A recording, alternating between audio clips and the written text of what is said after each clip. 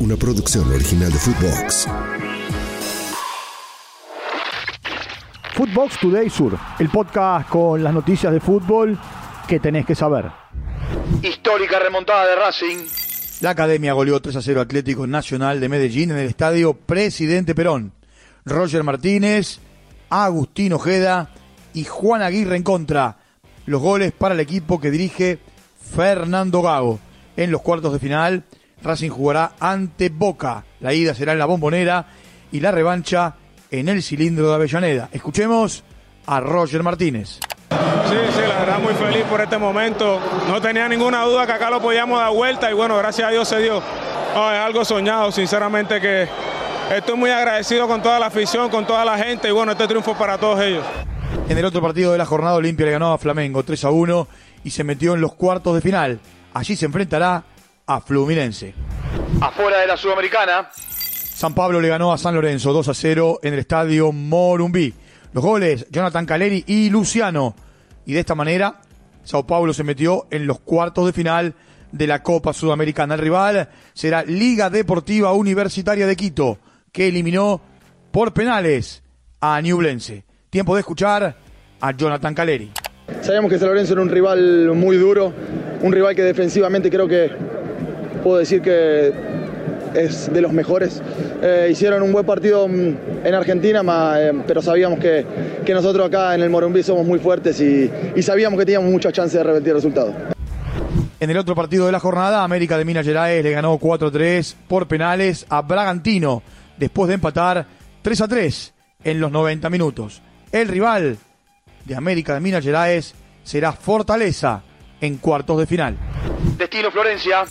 Lucas Beltrán jugará en la Fiorentina. El club italiano y River llegaron a un acuerdo y el delantero seguirá su carrera en la Serie A. La Fiorentina pagará la cláusula de rescisión del futbolista de 25 millones de euros. Por otra parte, Robert Rojas habló en Paraguay sobre su situación actual en River. Escuchemos al defensor paraguayo.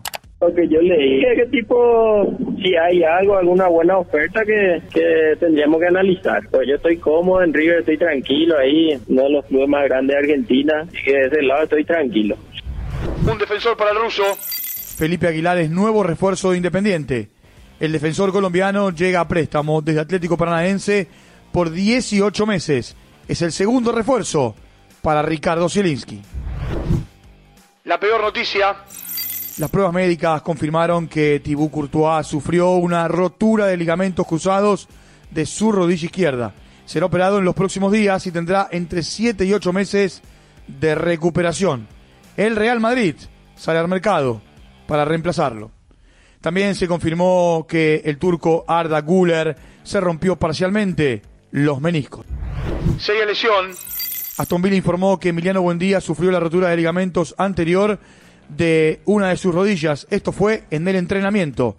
Estará entre 7 y 8 meses inactivo. El delantero es una baja sensible para Unai Emery, que ya solicitó la contratación de Nicola Zaniolo para reemplazar al delantero argentino. La bomba del mercado.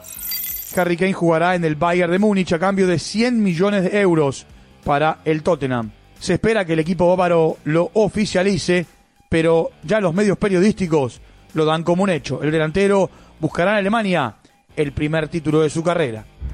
Mercado de pases. El mexicano Edson Álvarez es nuevo jugador del West Ham United. Firmó hasta el 2028. Gary O'Neill es el nuevo entrenador del Wolverhampton, en reemplazo de Julen Lopetegui. Lille hizo oficial la llegada del argentino Ignacio Miramón, con contrato por 5 temporadas. Lautaro Martínez deja Lanús y es nuevo arquero de Talleres, mientras que Gremio anunció la renovación de Walter Kahneman hasta junio del 2025. FUTVOX Today Sur. Una producción original de FUTVOX.